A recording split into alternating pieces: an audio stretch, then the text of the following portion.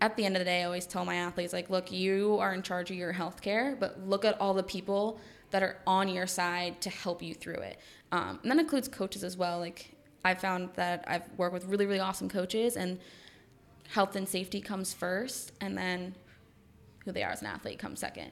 I always say, like, my number one thing is that you were my athlete, you got hurt, your health and safety is priority, and then I'm your number one fan afterwards.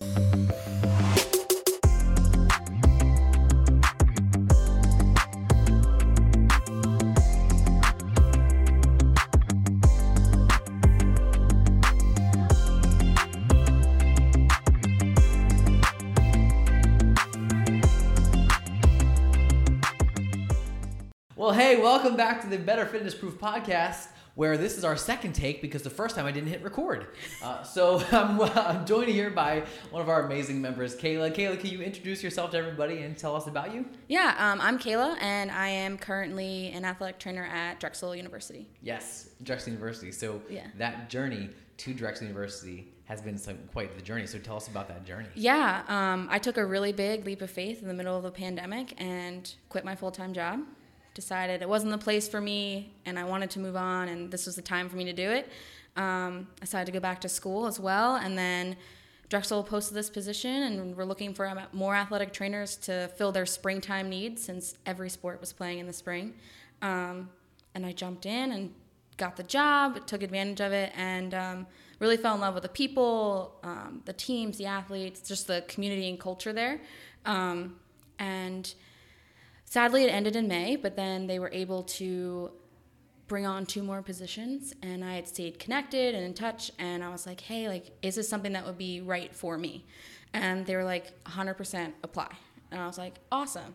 And fast forward, and I'm there working full time, and it's been wild, but it's been good. It's been good. Yeah. So as an athletic trainer, and I think we should clarify for everybody who's watching. So a lot of people think, and this is a burn on you, not on me, this is a compliment to me. A lot of people think that I'm an athletic trainer because I am an athlete who does training and coaches, but that's not the case. No, so athletic trainers and personal trainers are very different, but we do a lot of similar things.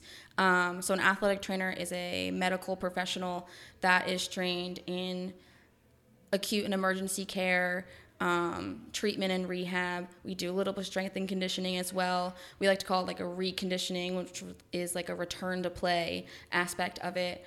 We do a little bit of everything, everywhere.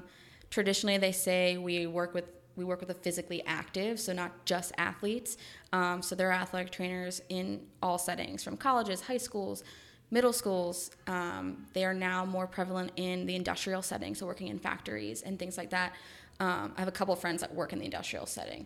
And they do more of like that acute care in addition to like ergonomics. So how can we adjust your positioning on the line so that we're not increasing low back pain, or you have a shoulder injury, how can we adjust?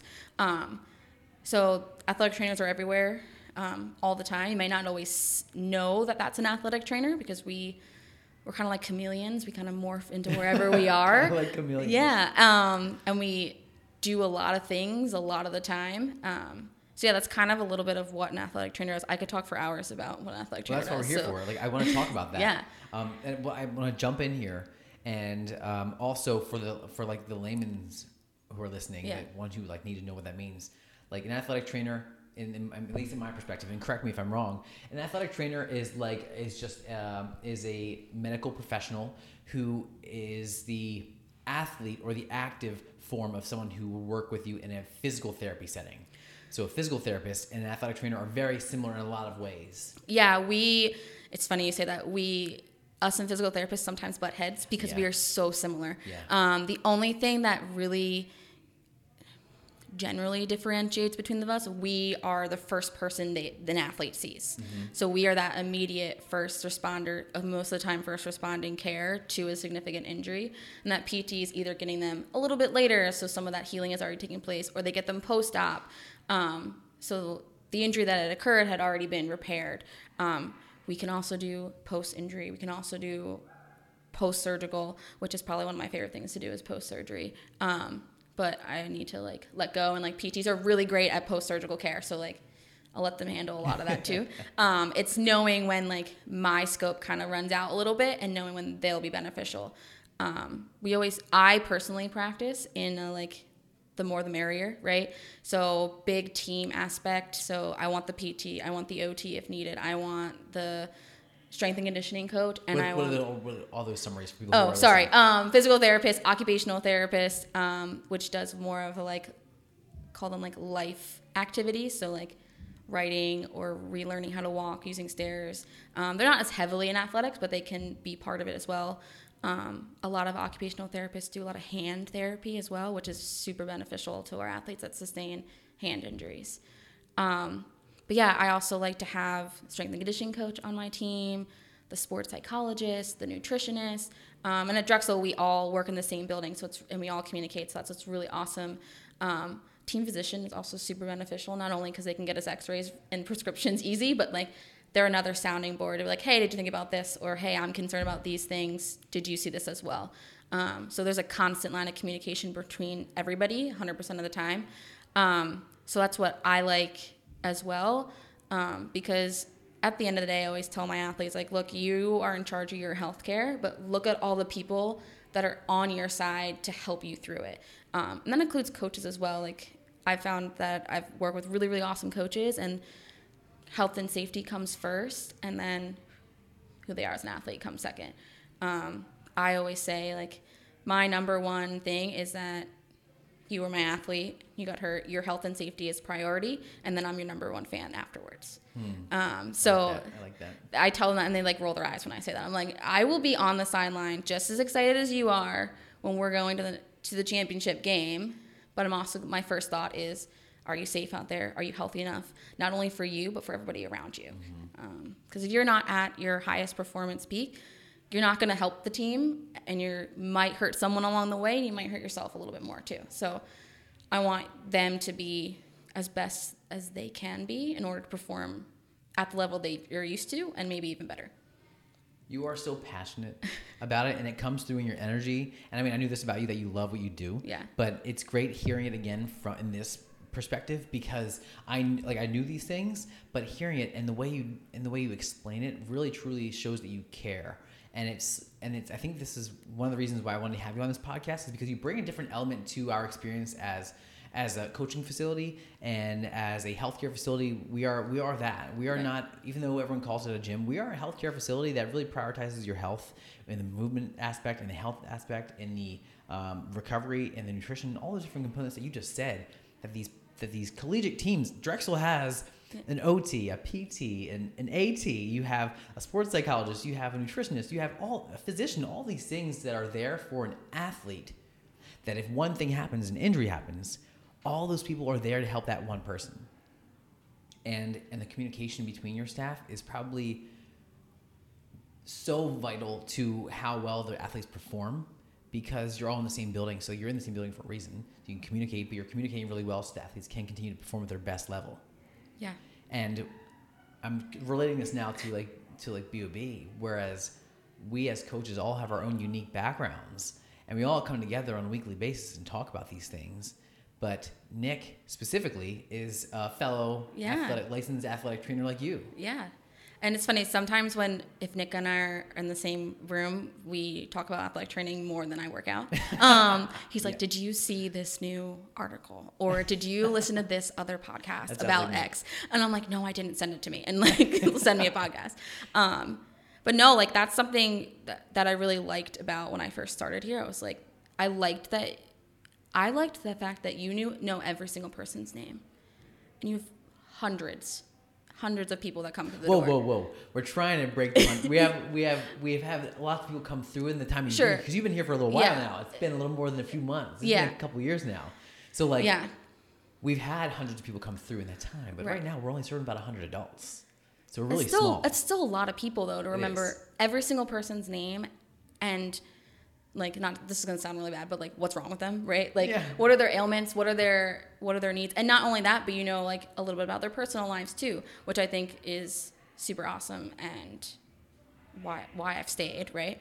And it's kind of the community that I create as I go along too. So I think you and Drexel align in that way, which is why I'm comfortable everywhere, right? Yeah. Well, thank you. Yeah. But that's what I also wanted to say for you is like what your experience as an athletic trainer, being in this kind of facility, like the mechanics of lifting, how to exercise, this stuff. Yeah. But I think you're part of this community because for you there is that extra level of like this is stuff that you can take and use in your profession, like experience and the interactions and the things that like you're picking up, that you do pick up on, that you carry over. I'm sure you probably know all your athletes' names. You probably know what ailments they've had, what injuries they've had, what they've sustained, what issues they're going through currently. I'm sure you know all, if not all, mostly all of them. Because I mean, there's hundreds, probably 1,000. No. The teams. I only have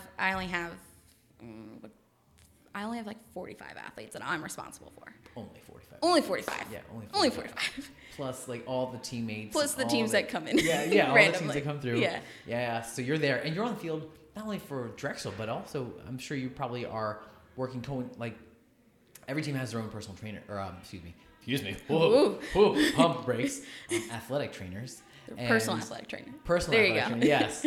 But you probably still have to work alongside with the other teams as well. So you're working with all the 45-year athletes, plus the teams, plus the visiting teams, or the teams you're working against. Yeah. So at Drexel, we really prioritize teamwork and team effort. So there are a lot of times where so everyone has a primary sport and like a secondary sport. So my primary sport is women's lacrosse. Women's lacrosse? Women's lacrosse. Okay. So they would be considered primary because they're high impact, high collision. They require someone outside at all times during their games and practices. My secondary sport is men's and women's tennis. Don't necessarily need me every day, but if, say, I have lacrosse practice in the morning and tennis doesn't go until the afternoon, we all kind of work together. I'm like, hey, so-and-so's coming in. This is what's going on. Do you mind setting them up with this? Or do you mind taking a look at them? They complained about this earlier, and I'm just not going to be here when they're able to come in. And we all do that for each other. I had a coworker who had to go pick up her son from daycare because he was sick, and she's like, hey, basketball's off today, but I have one girl coming in. Do you mind just checking in on her? I'm like, yeah, not a problem. Go pick up your sick kid. It's not a big deal. So we all do that for each other, which I think has made work a little bit easier, a little bit lighter.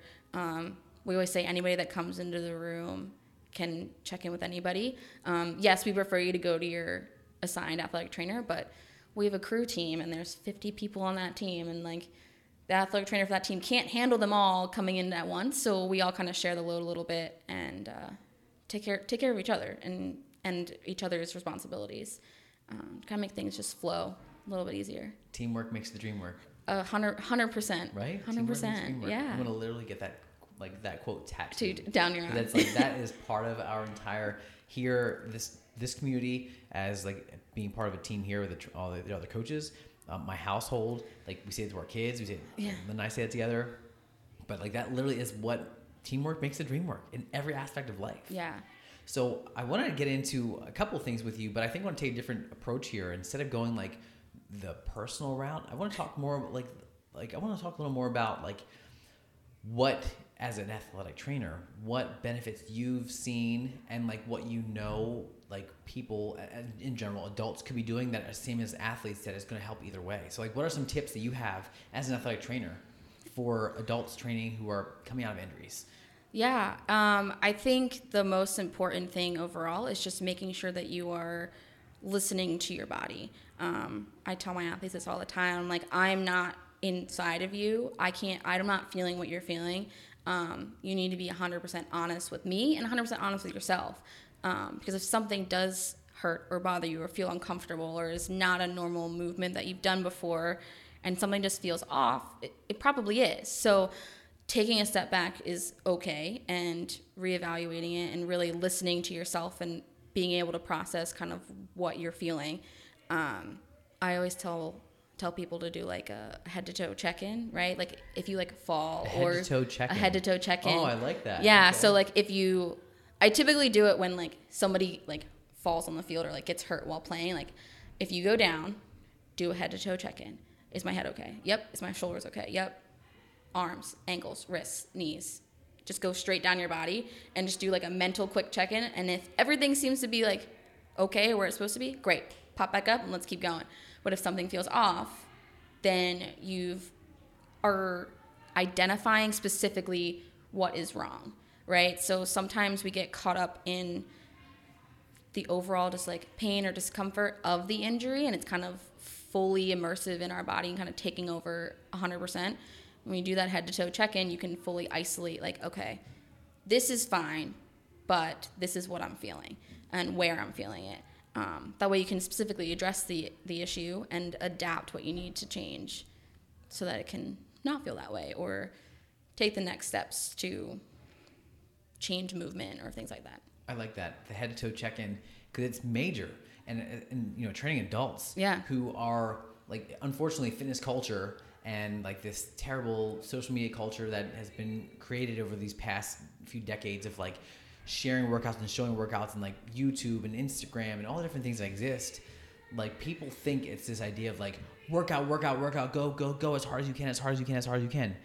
And even if you have those limiting factors mentally, physically, you also think that you need to do that, and physically, it may not be ready to do that. Right. And so having that head-to-toe check-in should better, or at least I hope that people, after hearing this, take notes. Write this down. Write this down right now if you're listening or watching.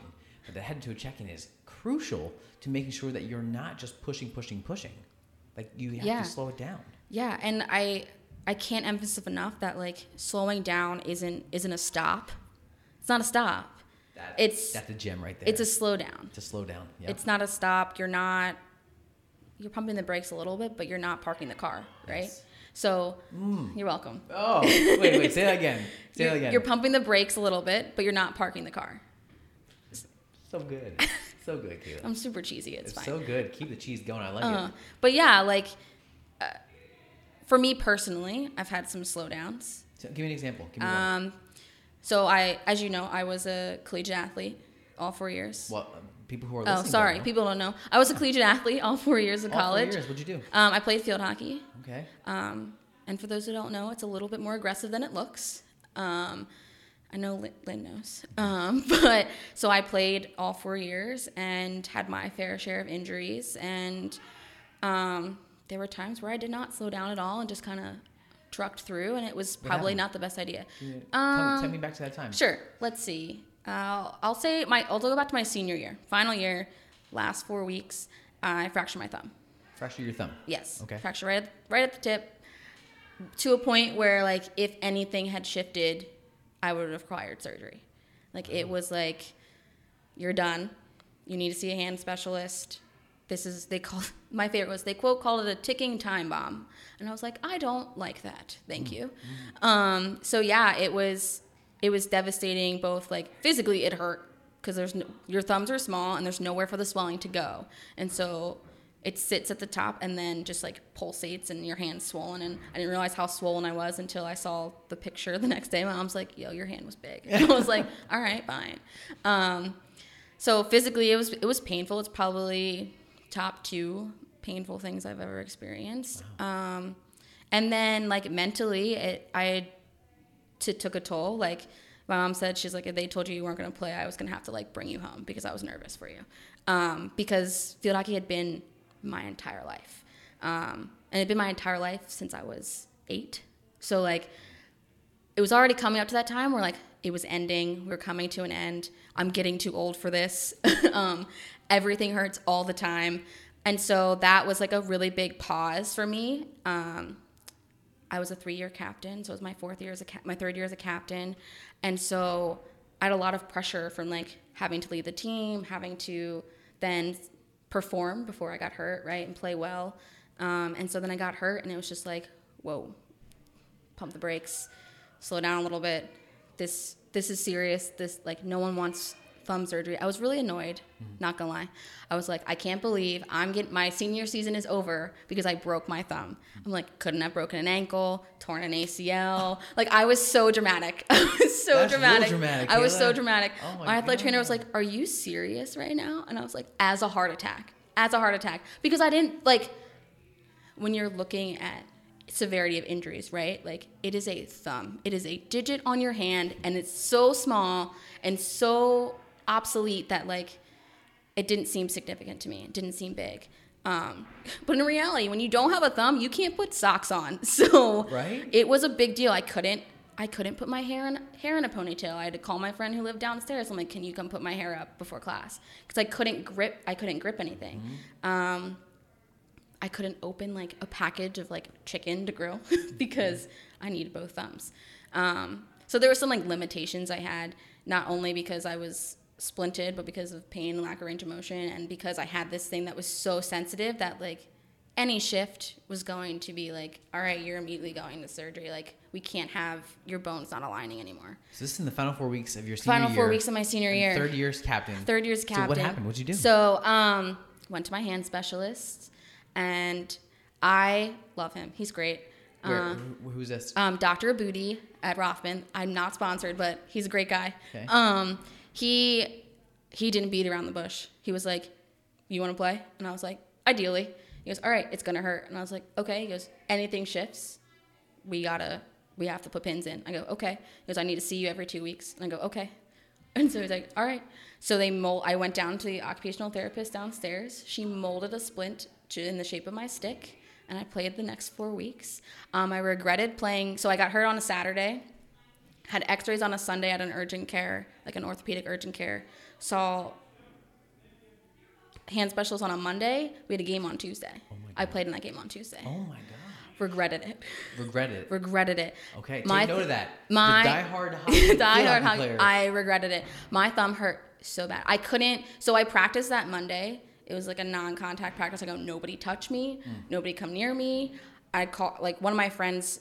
She had graduated the year before me, and she was just like a volunteer coach. And she was at practice. I go, I need you to hit balls at me. She was like, what? And I was like, I was a defender, so I need to be able to stop balls and clear them out. So I'm like, I need you to just slam them as hard as you can, because I need to adjust how I'm holding my stick, because any type of like rattling shakes the bones and rubs them. And so that's what causes the pain. So I was like, I need you to, so 20 minutes just slamming them down, and I was like adjusting how I'd receive, adjusting how I would like hold my stick. I ended up shifting my stick. So typically you hold it in this part of your hand here. My splint was made to this. They called me the claw.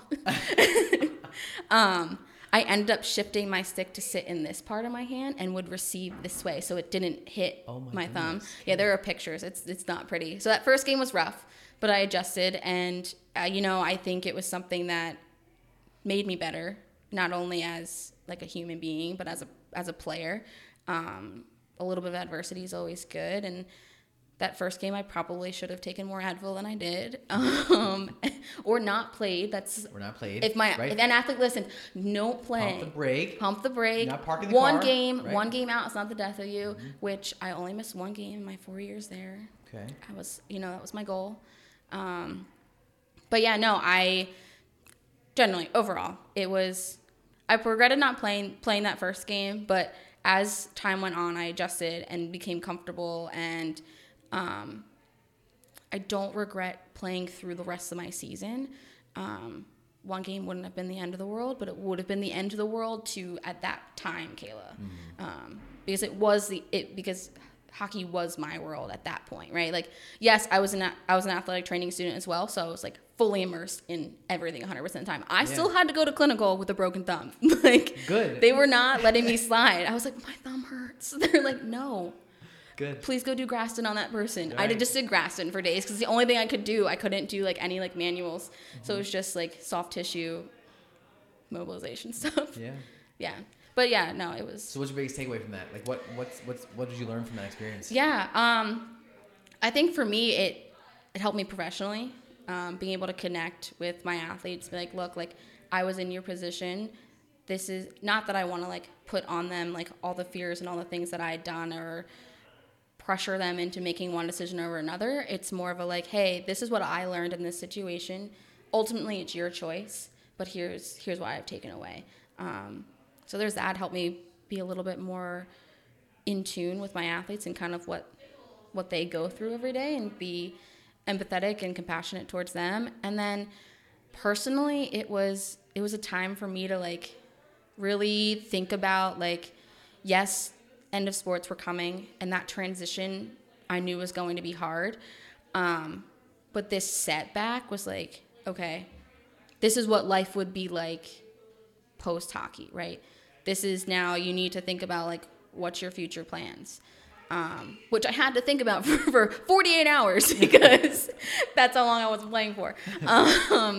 But yeah, no, it allowed me to process, and I'm a huge processor anyway. So it really allowed me to take a step back, process, and really think about what I wanted. And if this truly was the end, if this truly was going to be my final game was that Saturday when I got hit with the ball real hard. What was I going to do now for my team, right? Like how was I going to be helpful from the sideline? How could I help the younger girls who would be taking my spot become better and to work with the people who are in the game? So personally, I got a lot of time to think about that. What's my new role going to be? I didn't enjoy what my new role was going to be, but I definitely was able to process a little bit more and then get support from the people around me. And they were like, no, it's fine. Like, we'll figure out what we're going to do. So when you relate to your athletes now, what do you tell them? In a situation where they have an injury, what do you tell them? Yeah.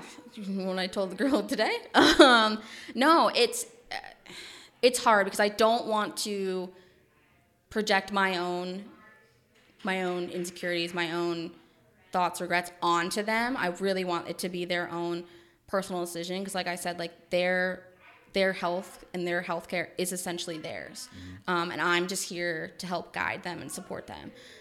So I tell them that. I tell them, look, I've experienced this. I give them all the outcomes. Like, these are all the possible outcomes. And sometimes I even ask them, like, do you want my, like, personal and honest opinion? Sometimes they don't. Sometimes they just want the clinical, this is best case scenario, medium case, worst case scenario. Sometimes they want, like, well, what do you think? Those are my favorite. Well, what do you think? And I'm like, do you really want to know what I think? I think we should take some time off. Or I think we'll be okay. I think we need to there's a time and a place for pushing.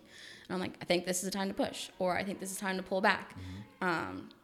Right now, all my athletes are in, like, their off season, essentially, a little bit. Men's tennis is winding down in the next couple of weeks, but everyone else is kind of like an off season. So I have girls that are injured, and I'm like, do you want this to be in April? We're not in April. It's crunch time. It's October. You're coming. Taking the podcast here. Oh, sorry. I'm sorry. It's not. It's all good. It's the fall. Yeah, that's right. Well, it's off season, right? So I've had that conversation with the coach, be like, hey, look, like, she's like, I don't care what happens in the fall. If my athletes are listening, she cares. She's like, I don't care about the fall. I want everybody for the springtime. And so I tell them that, look, it's the fall. It's just fall ball. It's always just fall ball. And, like, I want you to be 100% healthy for when January hits and we start training. And I don't want to be having this conversation in January while I'm holding you out from the first week of practice. Yeah. And so that sometimes turns a little light, turns little wheels. I had one athlete say to me, who also broke her finger a couple weeks ago. She was like, thank God it's just fall ball. And I was like, thank you. Can you make an announcement to the rest of our injured group? Because, and she's a graduate student, senior, using her COVID year. So, like, she's been around the block. And so she's like, yeah, it's just fall ball. It's fine. And I'm like, little bit. But yeah, no. So for me, it's just, like, reassuring them that I'm here for you. Everything's okay. And if you want 100% honest, my opinion, great. If you don't, if you want clinical, great. I'll give you that too. It's really just kind of whatever's going to make you feel better and help you process is what I'll give you. I like it. Yeah. That's I think that's a big takeaway as we kind of wrap it up. It's that, back to your quote, is that you pump the brakes, you can slow it down. We don't have to park the car completely. Yeah, no. But we need to slow it down. We need to take the time. And for our adults who we train here, and you see it in a firsthand, and you see it from a different perspective than I think a lot of people do, is that when we're addressing those injuries, we're addressing those chronic pains, the things that people are dealing with on a regular basis, because everyone who we work with, like 1 out of 10 of them is, like, in, like, a really fit, like, shape. Like, sure. I'm not injured. I don't have a lot of things going on. There aren't complications, right? But everyone else has something going on. There are other complications that come up. And the hardest conversation to have with an athlete, we have adult athletes, is like, look, just slow down. Yeah. Everyone thinks go, go, go, go, go all the time, but it's not the case. Yeah. Slow it down. Take the time. Enjoy the scenery. Take the scenic route. Take your time. Yeah. So that way when it's time to put the pedal to the metal, you can. Yeah. So in your athlete's case, pedal to the metal is in the spring, for a spring ball. You want to pedal metal then. Now, Right. take the foot off the gas, coast it out. Maybe just pump the brakes a little bit so you're slowing down a bit, but you're still moving. Yeah. And that's the goal. Yeah. No, I think the members here too, like some of them get it, which is awesome. Mm-hmm. Some of them need to be reeled in a little bit. Sometimes I am one of those that needs to be reeled in a little bit. But I think that you all do a good job of like checking in, and really that's the most important key part is like constantly checking in, not only for you to know like kind of what's going on, but for the person themselves, right? Because we're not always checking in with ourselves. Yeah. And so having somebody else really check in is beneficial too. And yeah, it's good. It's all good. It's all good. It's all good. Well, so Kayla, let's do this. We'll wrap it up here with, I want you to think of something. I'm going to do a quick commercial. Okay. Try to find a way we can like pay the bills, maybe like just by like saying something. Maybe people like visit us and come join us. But I'm going to give a little commercial, and then I'm going to have you give a little speech about what you would say to, and maybe one of your athletes, but speak to it so the adults could hear it too.